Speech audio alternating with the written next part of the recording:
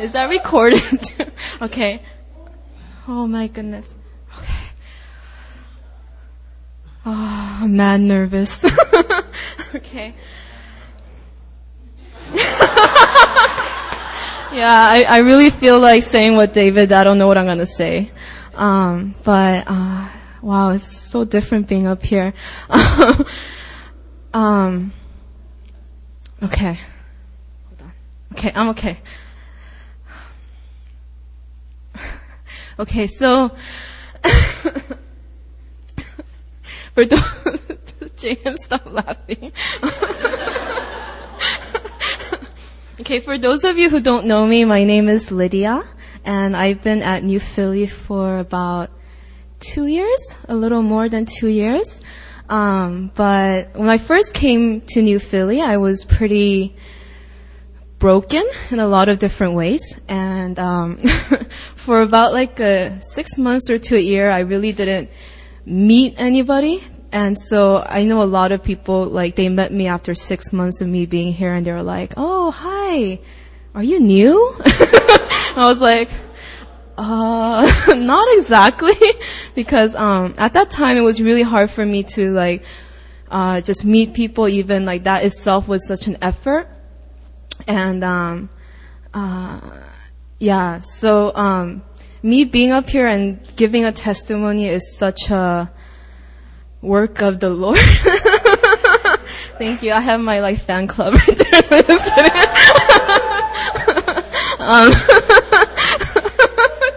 Thanks, Marcus. But I feel like there's so many things to give a testimony about. Even just being open to the Spirit. I was never really open to the Spirit. I even thought of leaving New Philly for a time until God hit me with the Spirit, and then that was kind of oh well, okay, I guess I'm not leaving. So there are so many different ways I can kind of testify. But one of the things that has been kind of recent is I've been struggling with a food disorder called binge eating disorder for about 3 years or so. So most of the time I was at New Philly, I was struggling with this. And I think some of you guys know, some of you don't. But it's been quite a struggle for me. It's been quite a lonely struggle in some ways. But it's very it's one of the things where I felt I was God would deliver me kind of for a period of time, and then I would fall back in, and then deliverance, and then fall back in. And, during the struggle, I would go to a lot of brothers and sisters. Well, not a lot, but some brothers and sisters, and, I would share about my struggles. I would hear different things. Some things were helpful, some things were not, but, basically it was, me asking the Lord a lot of times, "God, why are you doing this to me?" And it felt like a spiritual battle in many ways, and which I believe that it was, but at the same time I felt like there was a purpose behind it. And it was really bad. I don't know if you guys know about the disorder, but basically you you splurge on food, and a lot of times you can't stop yourself. It's not a matter of will. And a lot of people are like, "Oh, why don't you just stop yourself?" Or, maybe you like food too much. And I'm like, I mean, I like food, but not to the point where I kill my body doing, eating like that. But it was also not only, hi Mina. But it was not only the food disorder, but it was also depression was kind of all within that. So it was like a vicious cycle for me. But all of that to say that, I think what the breakthrough, the final break came, when after Cambodia I was very sick for a week. I think I might have had swine flu. I'm not really sure. I don't know. Maybe, I've never been that sick before. I seriously felt like dying. I was like, "Lord, save me," And then and then that there was this one night where I was just like going crazy because I was so sick, and then all of a sudden God just speaks to me in a quiet whisper, and he says, Lydia, don't you know I love you just the way you are? And I'm not gonna cry. But that itself was just that was just the breakthrough that I needed, because for me, like growing up, I had a hard time experiencing my father's love.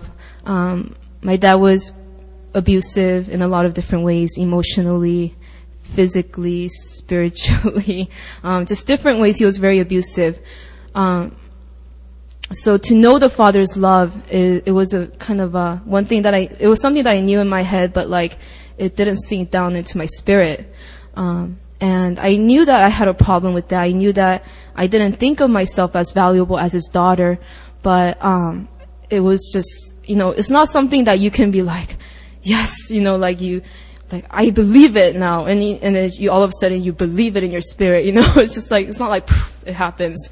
I really believe that it's a work of the Lord and His grace that really needs to speak into your heart.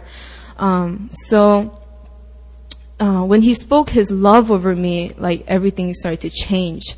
And for a time I struggled, even after the deliverance, I struggled with like hopelessness, and that was such a huge thing. It was hopelessness and despair.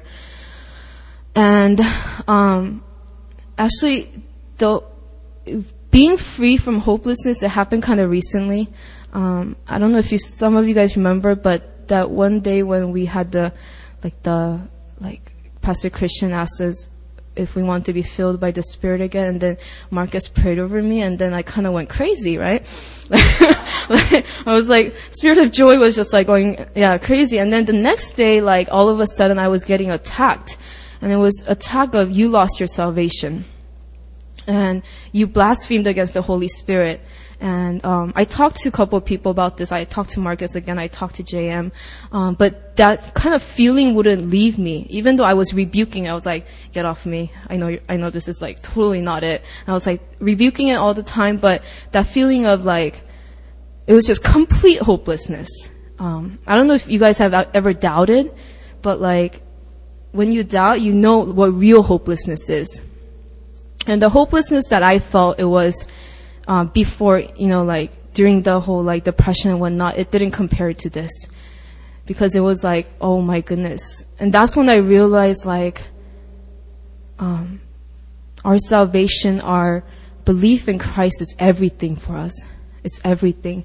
And when Marcus was up here last Friday and he was talking about that we have received all spiritual blessings, it kind of clicked for me. It was like, oh, yeah, like when we believe in the name of Jesus Christ, we receive all hope, all joy, all peace, all, just everything He's given to us. And a lot of times I think we're seeking for more. We're seeking for something else other than that, something to add on to that.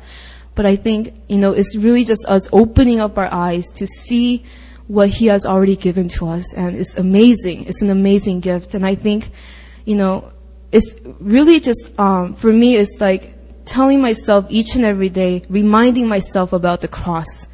The cross is not an outdated thing of the past where, a long time ago when you first, accepted Jesus Christ into your heart, that's when, you believed upon Jesus Christ, on the cross. And then, after that, you're just kind of doing some extra things. But the cross is relevant for you. It has to be, I think, relevant for us every day.